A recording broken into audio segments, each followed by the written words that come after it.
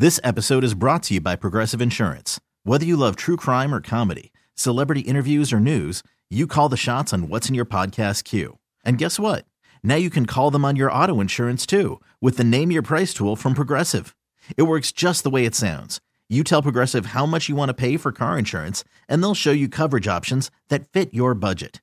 Get your quote today at Progressive.com to join the over 28 million drivers who trust Progressive. Progressive Casualty Insurance Company and Affiliates.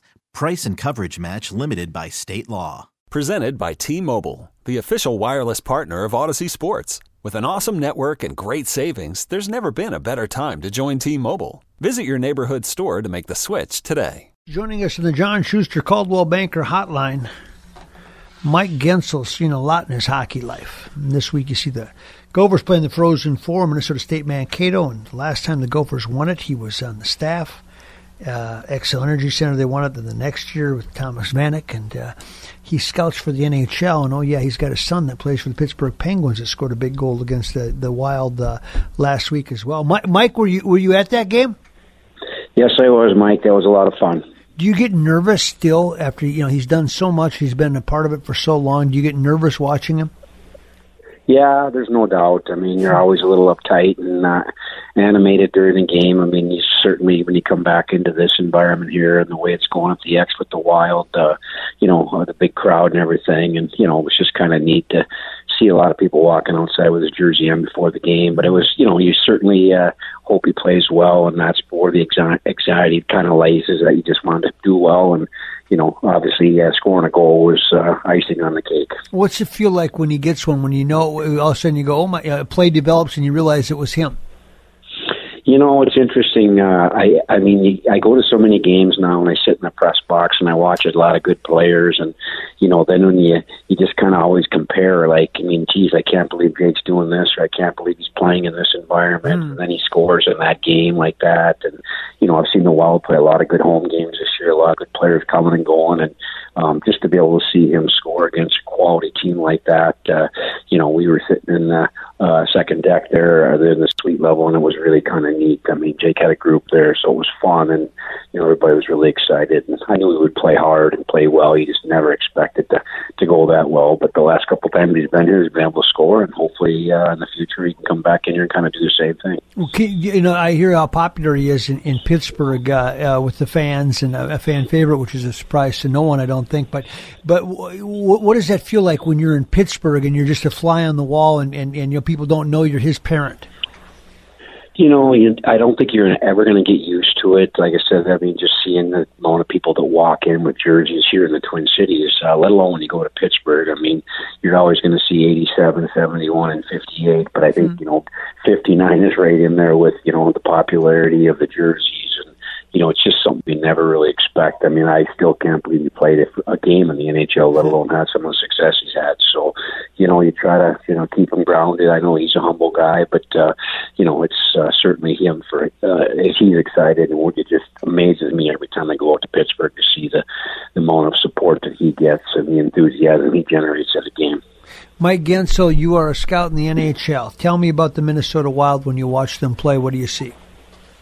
Well, listen, you could talk about the new terms in hockey. Obviously they're a big, strong team, but they're really a heavy team. They just grind and battle, and, that one line with 14, 17, and 18 set the tone for them. And, they just push the puck down below the hash marks, and they get after defensemen, and, they score a lot of greasy garbage goals around the net just with the second and third efforts. And, they're a hard team to play against. They have a really good D-core that's physical, and they can move, and, they're getting quality goaltending now. I think, obviously Fleury's, made the other guy bring his level up, and they're pushing each other. So, you look at it, I said to my wife the other day, we were able to get 2 points that night, and now I'm going to be a huge Wild fan on the weekend as they go to Carolina and Washington, and lo and behold, they sweep 4 points against teams that Pittsburgh's battling for with positions in their division. So, they're a great team. What is their record here the last 15 games is pretty darn remarkable. Yeah. They've made some good changes to their team, and they're just, they're a quality team, and Kaprizov is just at a different level, and he's elevated Zuccarello, and, I always maybe say to, certain people, I mean, there's not a lot of guys that get you out of your seat, even when you're a scout at a game. But when 97 picks up the puck, you'd start to rise and think something really good's going to happen any moment, and it usually does. Is the fact that he's so strong in his lower body, does that make him a nightmare to play against? Because you can't just take him out of his game because he's more than willing to muck it up? Yeah, he's got great balance, great edge control. He's a powerful guy. I mean, he's got a low center of gravity. And, I mean, last night there was a perfect example behind the net. He just took contact. The contact doesn't bother him. Matter of fact, it kind of opens up space for him. And then he has such great vision that anybody in the offensive zone on his team is dangerous at any moment because he just makes highlight plays. And, he's a dual threat. He can score and he can beat you with a pass. So, I mean, you have to be on your toes at all time. And, when he and Zuccarello get it going, boy, that puck isn't on each other's stick very long, and it's on the other guy's stick in a heartbeat, and something good really happens off of that. So he's a special player. There's no doubt about it. And just a blend of skill and power, and just he's got speed. So he's got a lot of the qualities you like in a player like that. Mike Guentzel is our guest, NHL scout right now for Arizona, so he sees a lot of these different teams and players, etc. But Marc-Andre Fleury you're also connected to because there's Billy Guerin and the Pittsburgh connection, of course, so you're very familiar with his game. What did you think when they acquired him, and what have you seen? Well, listen, I mean, I read that he wasn't having a very good year in Chicago, but I mean, listen, Chicago wouldn't be anywhere near where they're at without Fleury, and that wasn't, they weren't obviously a really strong team, but they wouldn't even have been close to the points they'd acquire without the level of play. I don't see much drop-off in his game, even though he's 37. I mean, he's got an ability, as the great players do, to bring his level up, but he also elevates the players around him. I mean, just look at the comments that have come out of the locker room since he's been there, whether it's, how excited they are or the awness of the, having him on the team, and, how he's just, is so in his practice habits, his game habits. I mean, I watched him the other night in the Pittsburgh game. I mean, almost everybody left on the ice after warm-up, and he's taking breakaways from Kaprizov and Zuccarello, which you never seen in an NHL game, and it's competition between the three of them. And, that's what he does. He just elevates players. I mean, Jake was fortunate enough in 2017 to play with them. I mean, he got called into the first-round game 5 minutes before the start when the starter went down with an injury in the warm-up, and, he won 2.5 series for the Penguins and put him in a position to go back-to-back, and that's just the kind of level of competitor he is, and he's just a special human and a special goalie. So when you're scouting a player like that and you're trying to decide whether or not your organization should trade for him, does the fact that he was willing to waive the no-trade clause, even though he's made all the money he needs to make and all that stuff, does that tell you a lot about him? Because that tells you got somebody where winning's more important than anything, because he didn't have to take a trade. He could have just stayed in Chicago. Yeah, and I think what it says about the Wild is he really looked at the Wild. I know he was there 3-4 days beforehand, sitting on the bench as a backup on a Saturday afternoon, but took a look around from what I read and saw and said, this team, this environment, this is what a Stanley Cup contender looks like, and obviously Bill did a good job of, being a former teammate of his and an executive of his, of selling him on the opportunity with the Wild. But I don't think he comes unless he legitimately thinks the Wild have a chance to do well in the Western Conference and advance past that. So I think he looked at the opportunity and said, this is probably something I can't pass up at this point in my career, as another chance to, put another ring on my finger potentially. Michael, you've watched a lot of playoff hockey, too, the last several years with your son participating, and always with an eye of a scout as well. How does it change once you get to the playoffs? What's the biggest change from regular season to playoffs? Well, I think, there's, first of all, every inch of the ice is more competitive. It's competed harder for than any point in the regular season. I mean, certainly guys know what's at stake. There's a lot of guys that want to have a chance to raise that cup over their heads. So every loose puck battle is ferociously competed for like nobody does in the regular season. And you can't play like that for 82 games over 6.5, 7 months. But in a 2-month run, that's what the cup means to a lot of players, and they just compete for every inch of ice and every puck and, every free space in front of a net and, every physical contact to try to battle in the war of attrition to wear somebody down over a potential 7-game series. So it's a special sport at a special time, and you can see it even now with 10, 12 games to go with playoff positions on the line and these teams playing each other in their divisions, knowing that the potential matchups might be there in the first round, and, they're trying to set the tone right now. I know the Penguins have a game on Thursday night in New York, and, that's a potential first-round matchup, but it's the last game before they potentially eventually meet. And you're going to, you might want to send some messages and certainly establish,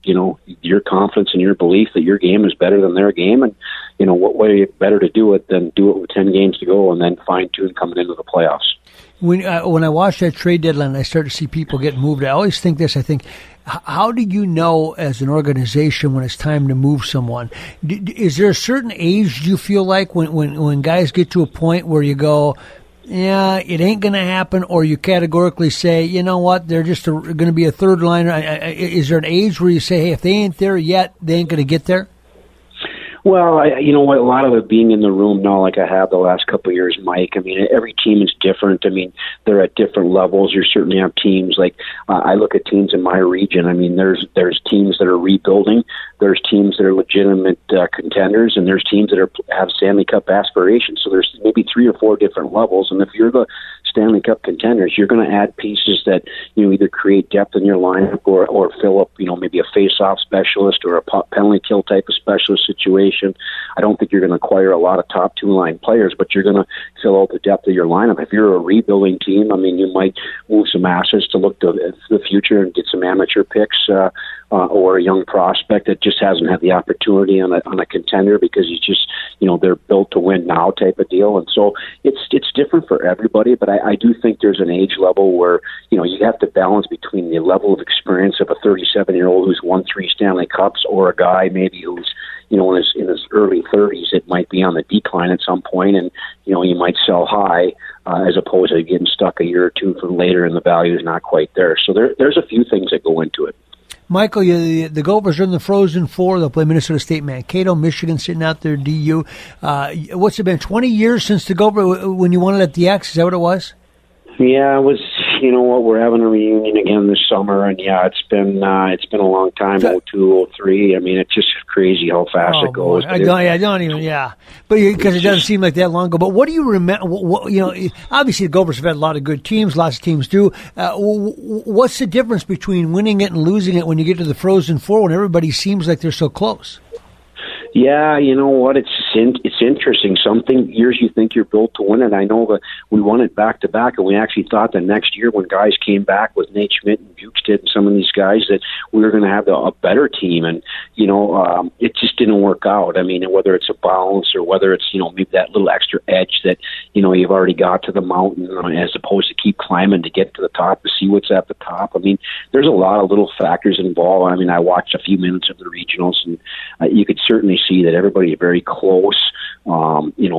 Michigan obviously looks like they have a little more skill. I think the Gophers are in that category, but teams defend hard. They all have good goaltending. I think the coaching nowadays is a little bit more equal across the board, just through experience and the way the game is being played, and then some of it's the way the game is being officiated too. Like if you have a good power play and all of a sudden you get 1 or 2 extra opportunities, things work out. But it ought to be interesting. I mean, it's kind of neat that 2 Minnesota schools will go at it, and then 2 teams like Denver and Michigan will play, and certainly it's going to be a really contested a Frozen Four. I think probably right at this point 4 teams that are playing really well that are there, and not just because they won the regional, but I think they've had good years and they've trended well here the last month and a half, which you normally have to do. I don't think you just all of a sudden rise up and play 2 good games and win the whole thing. You got to have a pretty good team top to bottom and do it over a course of time. Dryden McKay's got like 30 shutouts or whatever in his career from Minnesota State Mankato, their goalie.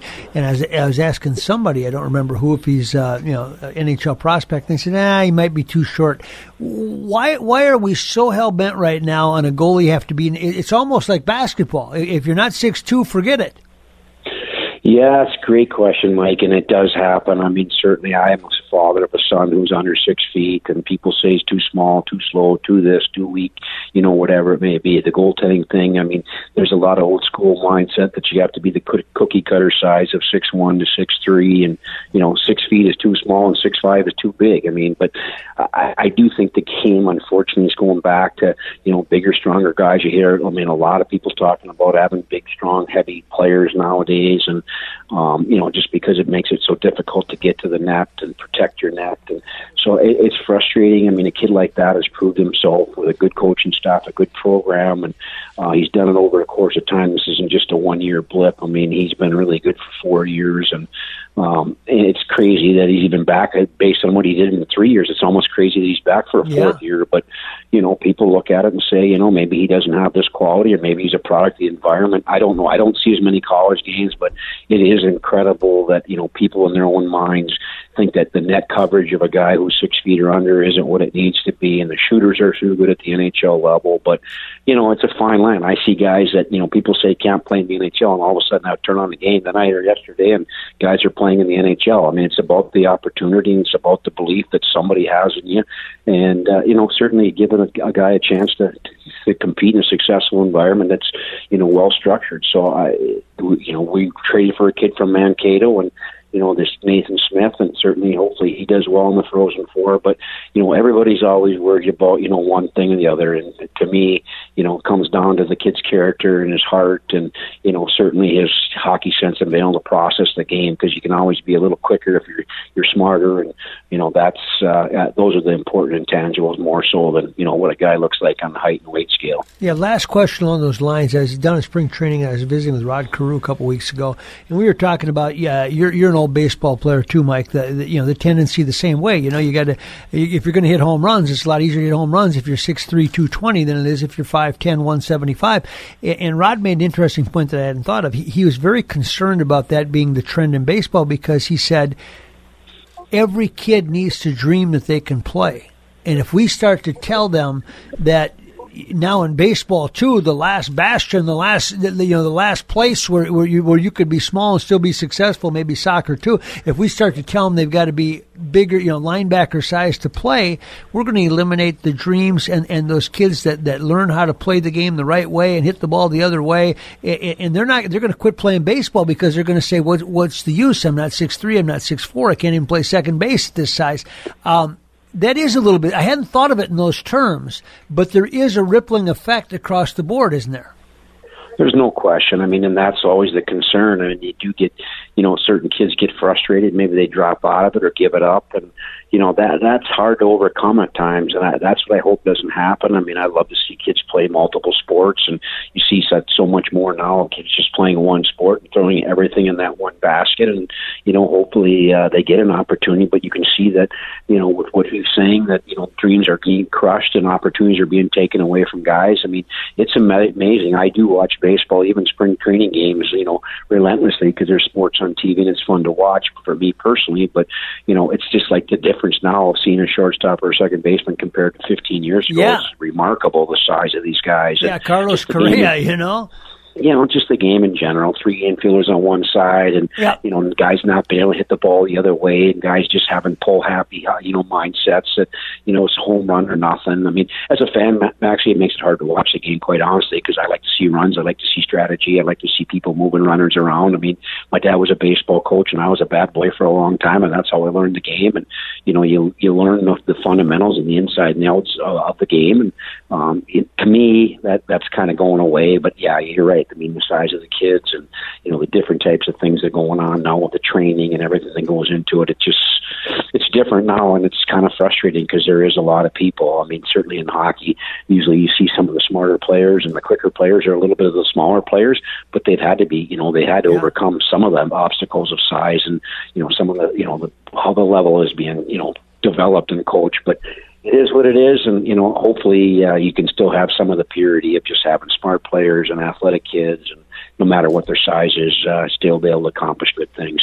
That's right. Marble Mallards would bunt him over, and then they let Jim Stoll knock it in even late in his career. So it was a different time. Absolutely. Yeah. And then he'd go out and pitch the ninth inning. And he just passed away a couple of weeks ago, too. One of the I know. My dad talks about him. Yeah, it's kind of sad, I mean, you just see guys like that. I remember playing for him one day, and I'm playing second base in Marble one night, and he's managing the team, and he keeps telling me to back up, and I'm at second base, and I don't think my arm is that strong, and I'm like, I got to keep both feet in the deep dirt. And he's telling me, no, take 2, 3, 4, 5 steps back, cut off more holes, and I'm like, man, that's a long throw. But I mean, these guys know the game, and this is just the way it is. But it's fun. I mean, those are good memories. Like absolutely. Oh, they are good memories. How are you doing? I'm hanging in there. I might even come out of retirement and play another summer. We'll see.